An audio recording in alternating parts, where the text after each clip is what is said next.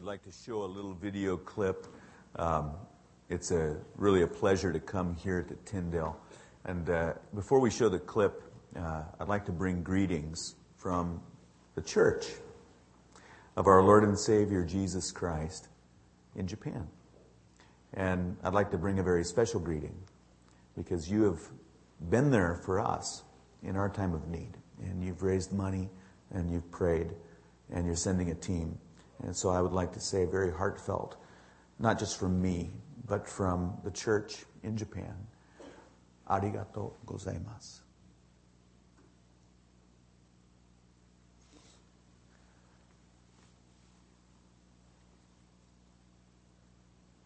I think you all know that means thank you.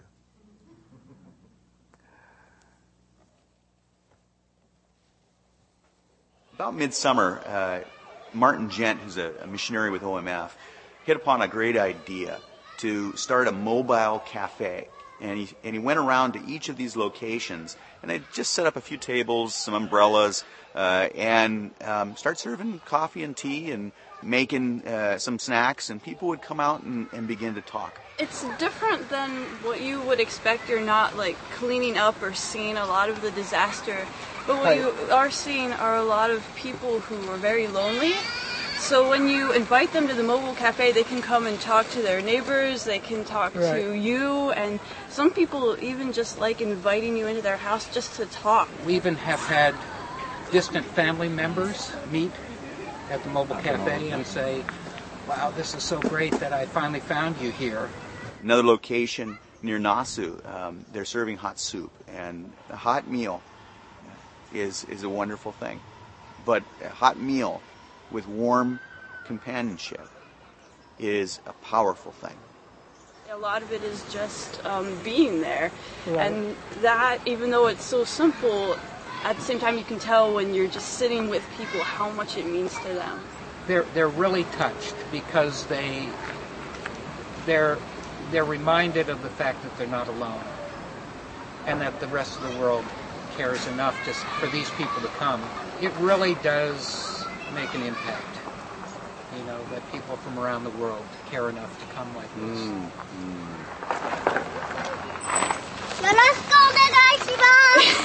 Oh, there he goes.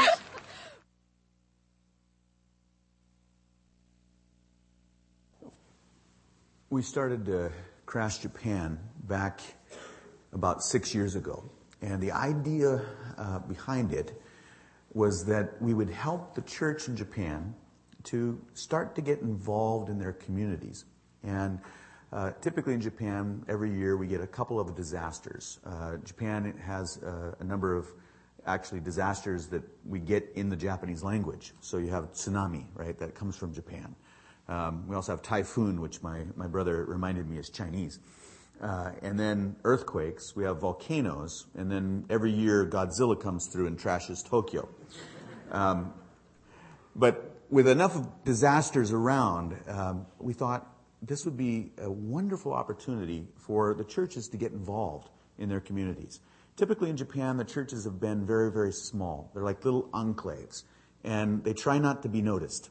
They don't want to draw any more attention than they have to. And so the churches are very, very small, very, very insular. And we want to get them out in their communities so that they can share the love of Christ. And so we started Crash, and this is a terrible name for a disaster relief organization, don't you think? And everybody's come and they've said, man, you need to change the name. You need to change the name. It stands for Christian Relief, Assistance, Support, and Hope. And these green vests up here, this is the strangest video kind of layout I've ever seen in a chapel, by the way. I have to crane my neck. I should just look down here. But these green vests, we've sent out our volunteers. And so far we've sent about 2,000 individual volunteers out into the tsunami region to minister to people. And we started in the very early days of the quake. We were up and running within 48 hours. And we partnered together with a group called JEMA, Japanese Evangelical Missionary Association, and the JEA, which is the Association of Churches there in Japan. And so we work together with groups like OMF, and we mentioned Martin Gent in that video, who was one of our partners up there and is also partners with you guys. And we were able to move quickly to get into these various communities that were hit by the tsunami. And then, of course, other volunteers started to come. The government started to come. The military started to come. And yet those groups only lasted for a short time. And we've been there now for almost 1 year. And the people look at the Christian volunteers and they say, why are you still here? Everybody else is gone. But we're so thankful that you are here. One gentleman who came and attended these mobile cafes, he was an elderly man, and he came in and he said, I know that you're not here just to give me tea and cookies. Give me what you've got. And he wanted to hear the gospel. Now, this is very strange for us missionaries in Japan. We're used to spending years to build up a relationship enough and trust so that someone would listen to what we have. And because of the tsunami, we're finding that people within minutes are opening up their hearts and they're pouring out all of this pain and all of the loneliness and all of the grief that they have. And the Christians are the ones that will listen to them, that will sit with them, and will come back again and again. Let me see if this works. There we go. I'd like to tell you about 2 trees. This is a tree that is along the coast of Iwate in a place called Rikuzen Takata. Rikuzen Takata was completely wiped out by the tsunami. And this tree is one tree out of about 80,000 trees that were planted along the coastline of Rikuzen Takata. 80,000 trees. This one tree survived. They planted those 80,000 trees to serve as a break to stop a tsunami. It didn't work. This one tree survived, and people look at this tree and they say, wow, this tree survived. Kambapish. Which means it survived. It really put in a great effort. Right? This tree, wow. And what they're really saying is, I'm like this tree.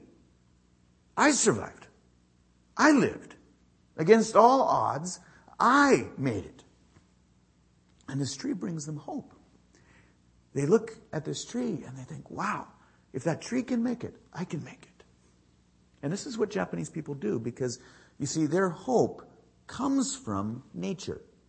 They look at a tree or they look at a mountain and they say, wow, this is majestic. Or, wow, look how it fights to survive.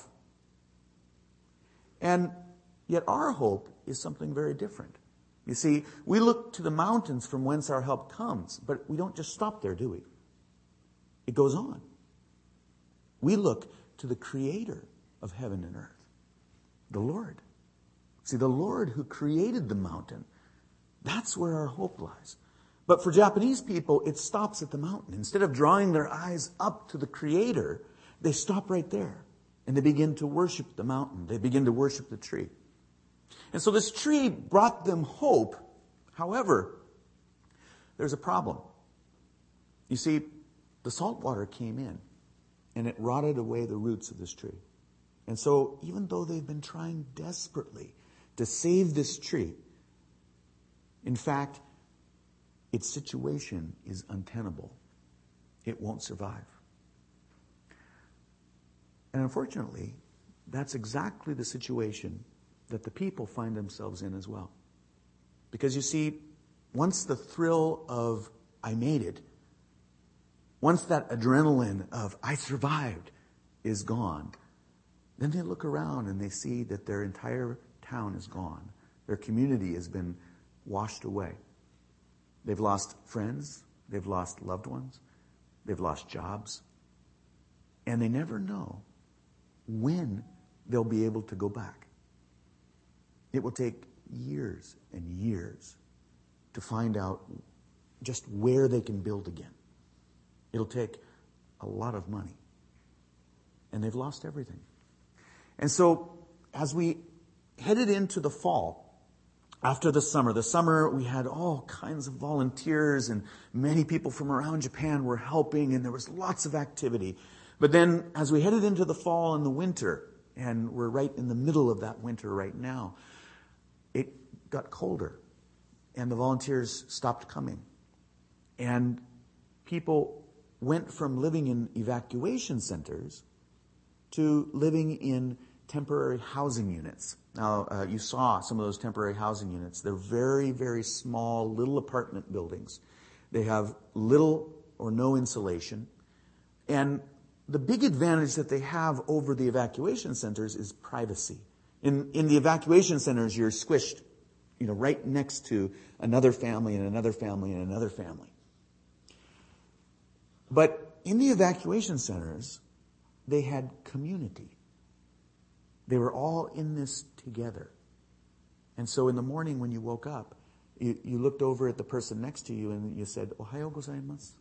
And they said, "Ohayo gozaimasu." And you can guess what that means. Good morning. And then before you went to bed at night, you said, "Oyasumi nasai, oyasumi nasai." Good night. And all that really means is that somebody cares that you woke up.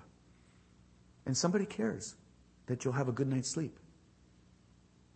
But see, now they're in these small apartments and they've gained privacy, but they've lost community. Now they stay underneath their blankets and they watch TV. And they're all alone. And they start to think, what's to become of me? What's going to happen in my life? Is there any reason to keep going? Does anybody care whether I wake up this morning or if I have a good night's sleep? And so, how do we give these people hope? Well, I want to show you another tree. This also was a community that was washed away by the tsunami. The entire community was taken down to the foundations of the houses. The only thing that survived was this tree. And you all know what this tree is. This is the tree that our Lord and Savior, Jesus Christ, gave his life for us upon. And I tell them, this tree has deeper roots. It has deeper roots. This tree, you see, has roots to eternal life. This tree has hope beyond our situation, beyond what has happened to us, beyond the suffering. This tree has real hope. Now, how do you send hope to people who've lost everything? How do you give them this hope? Can you put it on a truck? Can you ship it in a box? And we've shipped all kinds of food and water and blankets, and we've brought in container loads of supplies and distributed these supplies all throughout Tohoku. And yet, hope is something that is very difficult to put on a truck. It comes in a very different package, doesn't it? What package does hope come in? Well, it comes in this package. A person who has the hope of Jesus Christ in their heart. And so our strategy has been to send volunteers. As we send these Christian volunteers up into Tohoku, they, whether they're handing out supplies or they're doing a mobile cafe or they're sitting with people and listening to their stories, they're taking care of children, whatever it might be, that hope that's within them starts to be spread. We have heard over and over again this testimony. I was listening to this testimony again from a team that went actually from my church. And this team happened to be mostly English speakers. And they had one Japanese person on the team who was translating for them. And they went up into Iwate, and they were handing out blankets to these people in the temporary housing units. And The young man who gave the testimony was an Air Force person. And he said, I didn't know that when this old woman invited us in for coffee, that coffee in Japanese means 4-course meal. And so they went into this old woman's, apartment there that she was sharing with her children and her grandchildren. And they started to listen to her story. And she served them lots of food. And she told them more and more of her story. And she said that they had just reformed their house. In Japan, about 30 years in, you rebuild your house on the same land. And so they'd spent their money rebuilding this home. And then the tsunami came and washed it away. And it also washed away her husband. And she shared with them that every day she thought about suicide. And yet the volunteers kept coming. And that was her reason to live, because the volunteers kept coming. And I hear stories like that. I'm like, wow, we got to keep coming. And I hear that story over and over again. The statistics tell us that in the year after the tsunami, the suicide rate will skyrocket. And so our purpose for being there has been to save lives. Not just to bring hope, but also to save lives, to keep people from committing suicide. Our purpose has been to be there with them, to go through this with them. Last month, I received wonderful, encouraging news. In Japan, every year, the suicide rate is over 30,000 people a year. It's a very high rate to begin with. Last month, we received news from the government that the suicide rate in Japan dropped last year.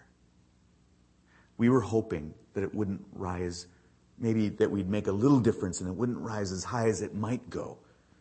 But instead, what we found was that in Tohoku, the region that was hit by the tsunami, the suicide rate actually dropped. And the only reason that I can think of is because we have had Christian volunteers in every single one of those towns that have been hit by the tsunami all year long. They keep coming back again and again, and it makes a difference. I want to give you a little history lesson, and somebody tell me what time I need to stop. Nobody's going to say anything, so I just keep going, right? Another 5 minutes? Okay. In Japan, there have been 4 times when the country has been open to the gospel. Back, and I'm not going to give you the dates. You guys are seminary students. You can look it up. But the first time was back when the Catholics came in. And Francis Xavier brought Christianity to Japan for the first time. At that time, millions of Japanese received Christ. It was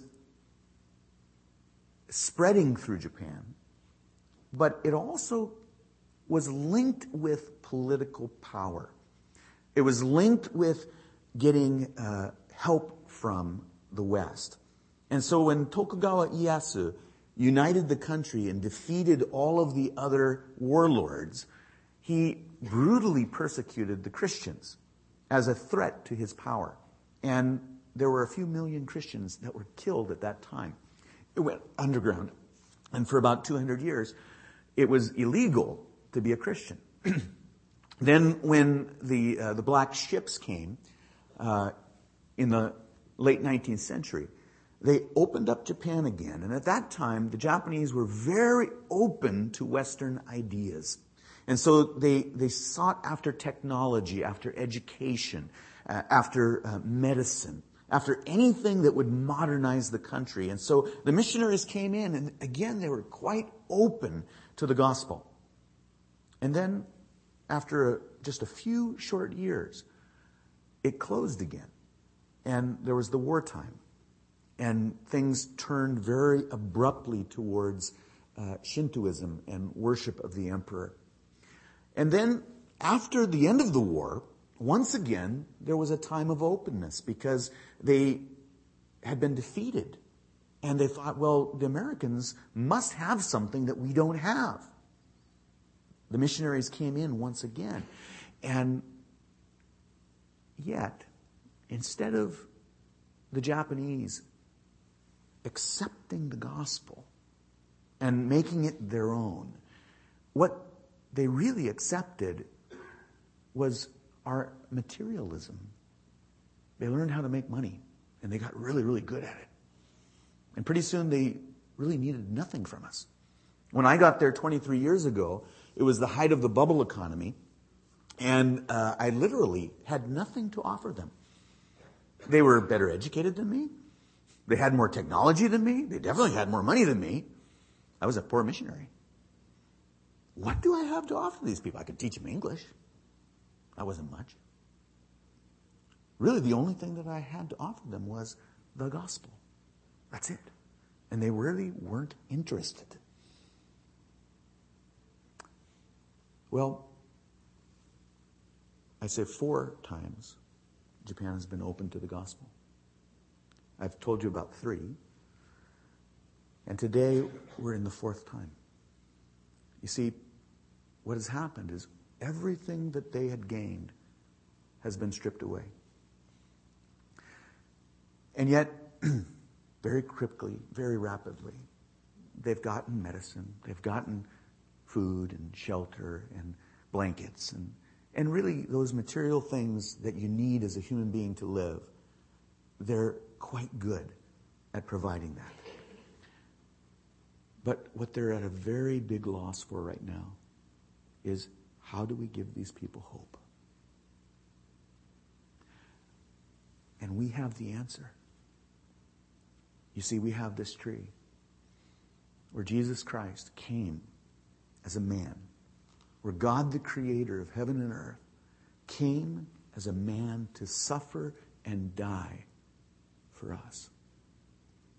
And so as Christians, as we come and suffer, as we come and join them in the midst of what they're going through, we can bring them hope. This time, not with politics, not with power, not with economical gain, not with education or medicine. Nothing else. Just Jesus Christ and Him crucified. And I believe that now is our time to finally reach Japan. We have a 3rd disaster that occurred. You know about the earthquake, and you know about the tsunami, and you've heard, of course, about the nuclear reactor. There's a whole prefecture of Fukushima that right now is neglected. Even volunteers don't want to go there because they're afraid. I believe as Christians, how we treat Fukushima will be a huge witness of the love of God for Japan. I know that you guys are sending a team, and I'd like to pray for that team. And also I'd like to ask that you continue to pray. Don't forget, it's been 1 year. We have a long way to go. Let's pray. Father God, thank you for this time to share at Tyndale. And Lord, we thank you for the team that's going in May. Lord, we ask that you would go before that team and prepare hearts to receive the hope that they're bringing. Lord, I pray that each person on the team, that their hearts would be filled with the hope of Jesus Christ, even to overflowing. Lord, we thank you for what you're doing here at this university, at this seminary. And Lord, we ask that you would fill hearts here with a desire to see your word, your name, glorified over the entire earth. And we pray this in the precious name of Jesus Christ. Amen. Thank you very much.